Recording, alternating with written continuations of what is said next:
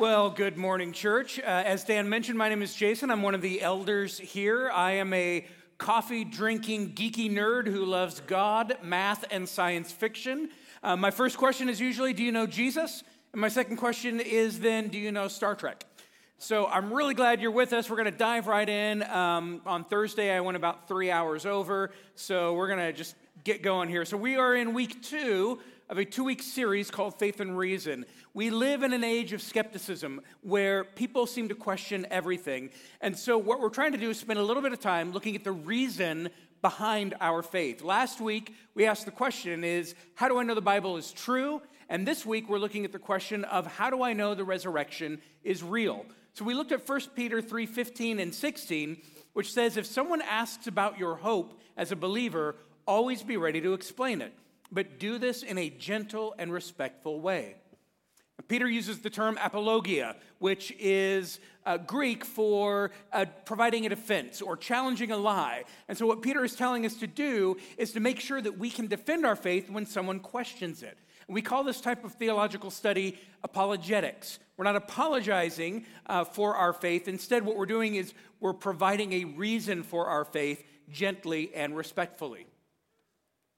So after last week's lesson, a friend of mine and one of the folks on staff told me that I should write a book about the Bible and about these different things. And my first response was, no. There are plenty of books out there on apologetics. I don't need to do that. But then I thought of a title, and I decided, I need to write this book. And the book is Why the Bible Isn't Dumb. It's probably you. But since I haven't finished that or even started it, I did want to share some other resources with you.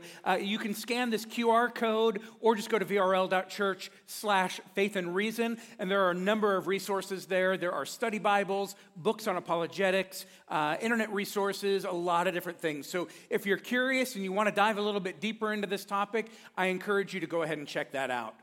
So this week we're going to be looking at the question of how do I know that the resurrection is real? And some of you may be wondering, do we even need to really look at this question? Well, the answer is we do, because there are a lot of people out there who seem to believe that all religions are basically the same, and they're not. Christianity in particular is unique because it plants itself in history and invites us to examine that history. So Christianity's core isn't about enlightenment or states of consciousness or practice of law, which are the things that you see, the themes you see in Buddhism, Hinduism, Judaism, Islam. Christianity has aspects of those, but that's not its core. At the core of Christianity is one thing, Christ's resurrection. Disprove that, find a tomb with bones in it or something like that, and it's time to be done. It's time to turn out the lights and just be done and just say game over. In fact, C.S. Lewis stated it this way: Christianity is a statement which, if false, is of no importance, and if true, is of infinite importance. The one thing it cannot be is moderately important. So we need to ask, how do I know that the resurrection is true? Because if it isn't, we might as well go home and be done. But if it is, then it should be absolutely life-changing. Now, before I go too much further, I do have a confession to make. I really like forensic shows. Not dramas like, the Blue Blood Group or whatever it is, but the actual things like Court TV and Investigate Discovery, the Forensic Files. My wife thinks I'm sick, and she's not wrong, because these shows are not about a candy bar that went missing. They're typically about some sort of grisly murder and how they found, caught, and convicted the bad guy. And for whatever reason, I find these shows endlessly fascinating. In fact, if it weren't for computers, I probably would have become an attorney. I really do like to make a case and debate it, although for the record, I never argue. I simply explain why I'm right. So because of my love for these types of things, we're going to approach this week's question as if we're approaching a court case. So last week it was all about busting myths. This week we're going to make a case for the resurrection of Christ. I will be playing the part of the attorney on this journey, trying to prove the case for Christ, and you will be part of the journey and have to decide whether or not you believe it. So the first thing you have to ask is there enough evidence even to bring this to a courtroom? Before going to trial, any good attorney is going to say, do I have enough evidence to convict? And there are definitely people out there who say, no, there's not enough evidence out there. But these are the same people who say things like, well, I'll only believe it if I have a video of it, and then I'll believe it. Really? I mean, we have people who don't believe that we went to the moon, and there's video of that. We have people who don't believe airplanes flew into the Twin Towers on 9/11, and we have video for that. What makes you think that getting into a blue police box that's bigger on the inside and going back in time and videotaping Christ and showing it to people is going to convince anybody? Those same people will say, well, if I could see the miracles, then I'd believe it. Really? I mean, the religious leaders at the time, the Pharisees and the Sadducees, they saw the miracles. They didn't question the miracles. They believed the miracles. They just didn't believe that Jesus was God's son. And the list goes on. Well, I need 100% certainty.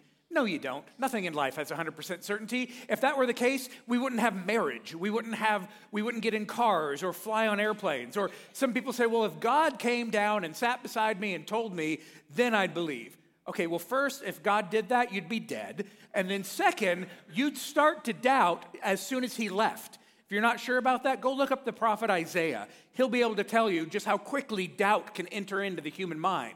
And again, the list goes on. So let's be careful as we're looking at this not to put unrealistic evidentiary burdens upon the resurrection. So you may be wondering, well, what kinds of evidence are acceptable? Well, I'm glad you asked. So basically, there are two classifications of evidence. There's direct evidence and there's circumstantial evidence. Direct evidence is something that supports an assertion directly, doesn't need anything else. These are eyewitness accounts, for instance. The person saw, heard, or experienced something and can comment on it directly. Circumstantial evidence, on the other hand, is a set of circumstances that lets a person reasonably infer that the defendant committed the crime.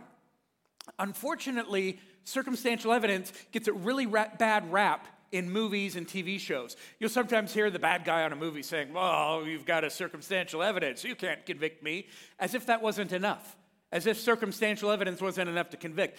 But that's not actually how the justice system works. In fact, circumstantial and direct evidence are equally valid in court. In fact, there are hundreds of murder cases out there that have been decided on nothing but circumstantial evidence, some of them without a body or a murder weapon. So circumstantial evidence can be very, very powerful.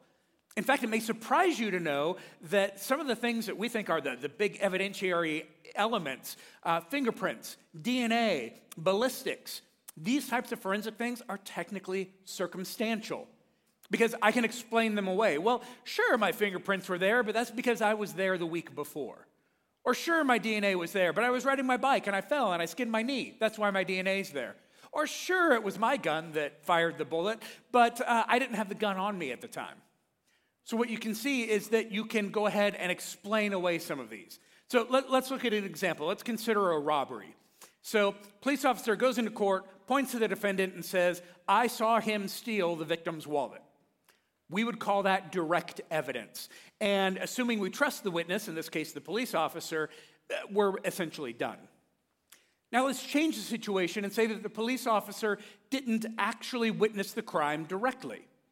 I want you to listen here and think to yourself, at what point are you convinced beyond a reasonable doubt that the defendant is guilty?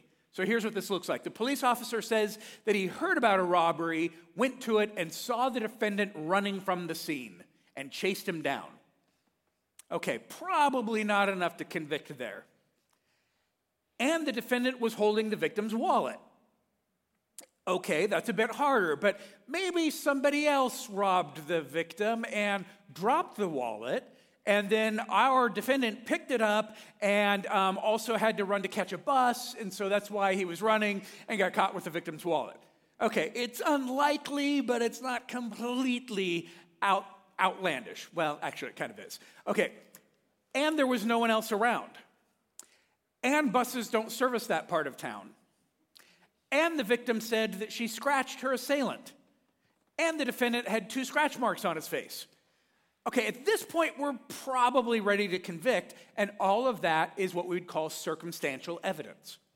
So with all that as a backdrop, let's start examining the evidence for the resurrection of Christ. We're going to look at 3 key questions. The first one, did Jesus really exist? The second one, did Jesus really die? And the third one, did he really rise again? We need all 3, because if he didn't exist, then he didn't die. If he didn't die, he couldn't rise again. So we need all 3. And so we're going to use those to make a compelling case and let you decide if you're convinced. As a side note, as part of sermon prep, I'm pretty sure Google thinks I'm a serial killer. I'm already seeing ads for defense attorneys, so yeah. All right, so let's look at the first question here. Did Jesus really exist? Well, we have 4 biblical accounts. We refer to these as the Gospels: Matthew, Mark, Luke, and John. So sometimes people ask, well, why are there 4 Gospels? Why do we not just have one? Well, it gives us 4 unique views of Jesus. And we do the same thing in the secular world. We have multiple biographies of historical figures. So for instance, Abraham Lincoln, lots of biographies about him. Some of them focus on his childhood. Some of them focus on his presidency. Others focus on him as a vampire hunter. So lots of different points of view for Abraham Lincoln. In our court case, that means we have 4 key witnesses. 2 of them are direct witnesses. The first one is John. He was one of the 12 disciples, and he was there with Jesus for nearly everything and saw everything firsthand. He is in the best position to provide a detailed and accurate account of the life and times of Jesus. Our second direct witness is Matthew. This is likely the gentleman named Levi, a tax collector from Luke chapter 5. He is a literate person. He is fluent in Greek. He's accustomed to keeping detailed records as a tax collector. So this is good for our case. We have a couple of direct eyewitness testimonies, and that's powerful. We also have 2 indirect witnesses. Mark. Now, Mark is writing under the direct guidance of Peter, who was one of the apostles. And like John, Peter was there for everything. And so Mark is documenting what Peter said. And he records the full experience in all of its ADHD glory that I believe Peter suffered from.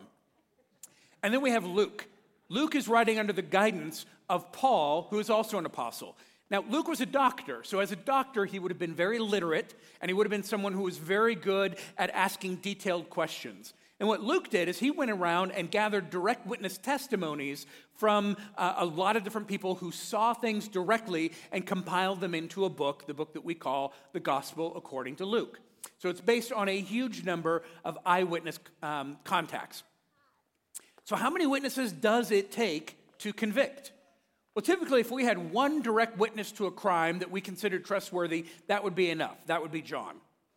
2 people seeing it, 2 direct eyewitnesses would be even better, and that's John and Matthew. What we have is 4 people providing testimony, and that should definitely be enough to convict. Now, some might counter by saying, okay, now wait a minute. Those are all biblical accounts. How do I know the Bible is true? Well, first, please watch last week's lesson. Second, there are extra biblical accounts outside the Bible that tell about Jesus. We have the Roman historian and senator Tacitus, who referred to Jesus, his execution by Pilate, and the existence of the early Christian church. And then we also have the Jewish historian Titus Flavius Josephus. It's the coolest name ever. He wrote about Jesus and Christians and John the Baptist, and there are others as well. So what do we have? We have our 4 detailed witness testimonies, 2 of them direct eyewitnesses, and multiple extra biblical accounts. Ladies and gentlemen of the jury, I submit to you that Jesus really existed. Now let's move on to our second question. Did Jesus really die? Well, we have our 4 eyewitnesses, Matthew, Mark, Luke, and John. And again, that should be sufficient evidence in a court of law. At the very least, it should be sufficient in the court of public opinion as well, because many of us get our beliefs from the reliable and trustworthy testimony of others. In fact, if you had 4 trustworthy people telling you something and it was the same thing, chances are you would tend to listen. Now, we also have extra biblical accounts of Jesus' death. So if we go back to our Jewish historian friend, Titus Flavius Josephus, and I will never get tired of saying his name, just so you know. This is what he wrote. Now, there was about this time Jesus, a wise man, if it be lawful to call him a man, for he was a doer of wonderful works, a teacher of such men as receive the truth with pleasure. He drew over to him both many of the Jews and many of the Gentiles. He was the Christ. And when Pilate, at the suggestion of the principal men among us, had condemned him to the cross, those that loved him at the first did not forsake him. So we know that Jesus was sent to the cross to die. But did he actually die? You see, there are those who don't think that he did. In fact, that's actually the official position of Islam, is that Jesus didn't actually die. The theory is that Jesus was only mostly dead. And so basically the theory goes that he simply fainted on the cross. And this is sometimes referred to as the swoon theory. Now, there are some problems with this. The biggest problem with this is the fact that the Roman Empire was really, really good at killing people. They were especially good at killing people. In fact, Rome once crucified 6,000 men on the same day. They would keep soldiers at crucifixions to make sure the criminals were dead. Now, this really wouldn't have been a problem for Jesus because, honestly, he nearly died just getting to the cross because he was beaten and whipped and tortured. And then we know that one of the things that happened is a Roman soldier thrust a spear into Jesus' side to confirm that he was dead. Bottom line, you did not get off a cross unless you were very, very dead. So what do we have? We've got 4 detailed witness testimonies, 2 eyewitnesses, extra biblical accounts, and an empire that knows how to make sure a person is dead. Ladies and gentlemen of the jury, I submit to you that Jesus really died. Now let's get on to the third question. This is the big one, the one that Christianity hangs on. Did Jesus really rise after 3 days? Now, we still have our 4 witnesses, which should be enough, but we're going to keep going. We also have our Jewish historian friend, Titus Flavius Josephus, and he wrote this in AD 116. Those that loved him at the first did not forsake him, for he appeared to them alive again the 3rd day, as the divine prophets had foretold these and 10,000 other wonderful things concerning him. And the tribe of Christians, so named from him, are not extinct at this day. That is an account outside the Bible by a Jewish, non-Christian historian. Then there's the story. The story is a little bit strange. The story doesn't make sense. We have Matthew, Mark, Luke, John, and all these other people claiming that Jesus was the Messiah, that he died, and that he rose from the dead. Now, for a lot of us, that seems perfectly normal today because we've heard the story so much. But that was not the story that you wanted to tell back then. No one would think to make up a story like that. You see, 100 years on either side of Jesus, there were other Jewish teachers, great Jewish teachers, who claimed to be the Messiah. Jesus was not the only one to claim that he was the Messiah. These Jewish leaders were viewed as revolutionaries by Rome, just like Jesus was. Rome killed them. They stayed dead. Their movements then stopped. None of these movements claimed that their leader was alive again. None of them claimed that their leader came back to life because that would have been ridiculous. It would have been a ridiculous story to make. And then the story gets even worse. Okay, they said that women were the first ones to find the empty tomb. Now you have to understand the culture at the time. Women at the time didn't have any standing in the culture. They were considered unreliable witnesses. And so that is not how you would tell the story if you wanted to convince someone, is by saying, well, the first people to witness it were women. That is not how you would tell that story. And then on top of that, they said that Jesus' own disciples didn't believe it. It says that when the women came and talked to them, that they were like, no, this is a nonsense story. So the disciples were actually the first recorded skeptics. So the disciples didn't even believe it. And then when Jesus did appear to them, there was at least 1 or 2 there that weren't able to see it. One in particular, we call him Doubting Thomas, because he wasn't there and he's like, no, I'm not going to believe it until I see it. And so Jesus had to appear to him as well. Look, no one would make up a story like this. Making up a story from scratch, if I wanted to have a really cool story, this is not the story I would tell, because this was a completely new paradigm that didn't follow any religious norms at the time and still doesn't to this day. The only reason that you would document such a ludicrous story is if that's what actually happened. Now, obviously, that's circumstantial, but we're going to keep stacking on some more things here. So let's look at a few other ones. One of them was the body was missing. Now, it would have been in Rome and the Jewish leadership's best interest to produce a body, but they didn't. Now, some have said, well, the reason the tomb was empty is because they went to the wrong tomb. Well, no, this was in a very public place. It was well known. No one misplaced the tomb. It was the right tomb. Additionally, we're told that more than 500 people saw Jesus after he rose from the dead. In fact, Paul shares this to the church in Corinth. He says, he was seen by Peter and then by the 12. After that, he was seen by more than 500 of his followers at one time, most of whom are still alive, though some have died. Then he was seen by James and later by all the apostles. Last of all, as though I'd been born at the wrong time, I also saw him. Now, simply claiming a bunch of people saw Jesus isn't necessarily very compelling, but I want you to pay attention to what Paul is actually claiming. What he's saying is that these people saw Jesus, and he's saying they are still alive. You can go and talk to them.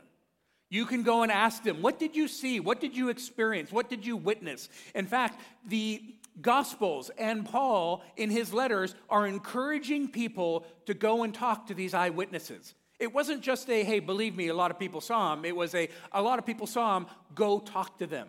Get what they saw. So we have a missing body and a claim that more than 500 people saw him. Now, each of these can be individually doubted, but if you bring them together, they stack together powerfully. For instance, let's take the missing body. Well, maybe the disciples stole it. And maybe the guards were in on it. I mean, sure, they would have been killed for that, but maybe they were in on it. I mean, I guess that could be a thing. Oh, and 500 people saw Jesus? Well, maybe they were so heartbroken about Jesus' death that they collectively hallucinated, and they thought they saw him, and the more they talked to each other, the more they believed each other. Okay, kind of weird, but now take these two things together. And so what you have when you bring them together is that you have a missing body and people claiming that they saw him. If the people were having communal hallucinations, then they could have simply been shown the tomb, and that'd be the end of it. Oh, you 500 people think you saw Jesus? There's a body right there. Oh, okay, maybe I didn't. Maybe it was somebody else. But they saw Jesus, and there was no body. So those two things taken together are powerful. So far we have 4 detailed witness testimonies, 2 eyewitnesses, the account of a Jewish historian with a wicked cool name. We have a ridiculous story, an empty tomb, and hundreds of witnesses who saw Jesus alive. Now is a good time, I think, to introduce something called Occam's razor. This is often used in courtrooms. It is not the latest product from Gillette. It is a principle or a way of thinking attributed to a 14th century Franciscan friar, William of Ockham. And it can be expressed in a number of different ways, but for our purposes, I would say that it says this, that when you have 2 competing theories that have the same outcome, the simpler one is the better. So I want you to ask yourself, which of these 2 theories is the simpler one? So here's option 1, theory 1. Jesus' followers couldn't handle the fact that Jesus died. So the 4 gospel writers conspired together to create a tale about a risen Jesus. And they weren't good at storytelling, so they foolishly included women and skeptics in their narrative. And they bribed the guards at the tomb with enough money to take their families and run away. And they stole the body and got rid of it somewhere no one would find it. And they convinced 500 plus people to lie and say they saw Jesus and to keep lying if anyone asked. That's option 1. Option 2, Jesus actually rose from the dead. Which of those is simpler? But wait, there's more. Something changed. And we can't miss this. In fact, this may be the most powerful point of evidence that we have on this. Something changed. When Jesus was arrested, the disciples ran and hid. In fact, Peter actually denied even knowing Christ. He did that 3 times. I don't even know the guy. They ran and hid, but then something changed. Suddenly, those same people that ran and hid were now boldly proclaiming Christ had risen, and they were willing to die for it, nearly overnight. Imagine I called you up onto the stage, and I said, hey, tell everybody, what's your favorite color? And you said red, because you're weird. Okay, and I said, okay, well, here's $50. I'm going to give you $50. I want you to tell everybody that your favorite color is green. Chances are you'd say, oh, my favorite color is green. Thank you for the $50. And you walk off stage and you'd be good with it. These people were asked to change their answer as well. But instead of being offered $50, they were offered the opportunity to stay alive and to not die a horrible, tortured death. And guess what? They chose death.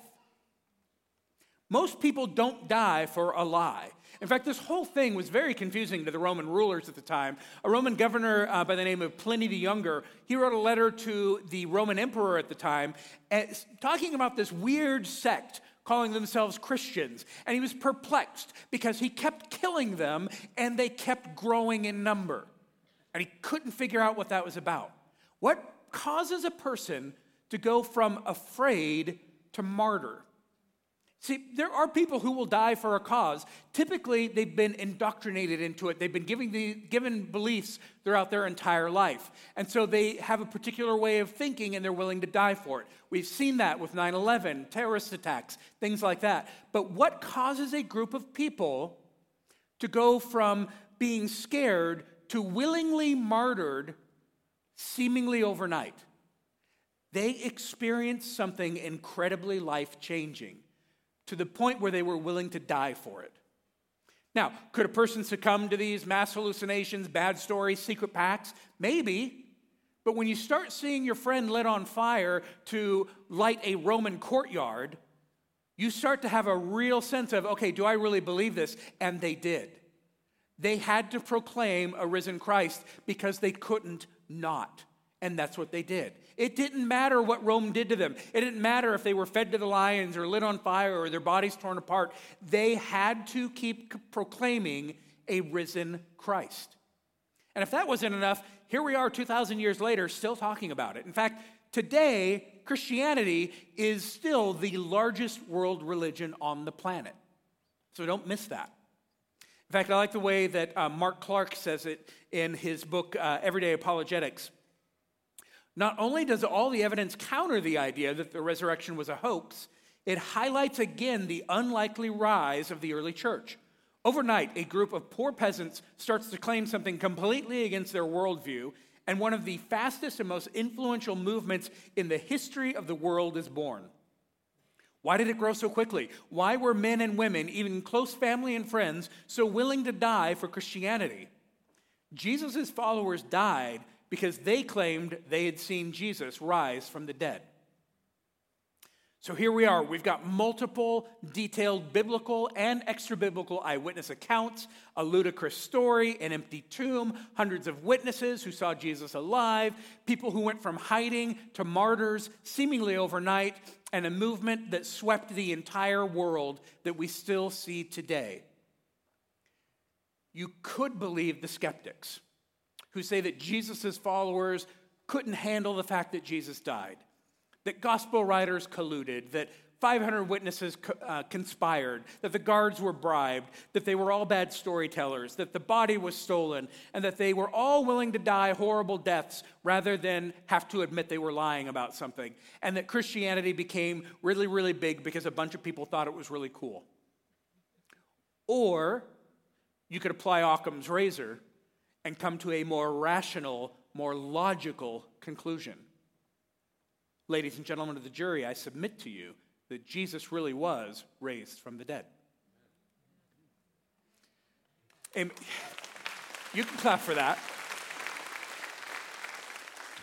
So we had fun with this, but this topic is incredibly serious. Jesus really was a real person who really did live. He really was put to death, and he really did rise again. I hope that you can see that not only is there evidence for this, there is overwhelming evidence for this. As we discussed last week, be open to this conversation. Be open to when your family or friends or neighbors have questions about this, who say, well, isn't all religion the same? Did Jesus really rise again? Be willing to have the conversation. Be ready to engage with them and be ready to provide evidence for Christianity, for the resurrection of Christ. So with gentleness and respect, always be ready to explain your hope as a believer. Let's pray. God, I thank you for your word. I thank you for the truth of your word. And God, I thank you for your Son and the truth of his resurrection.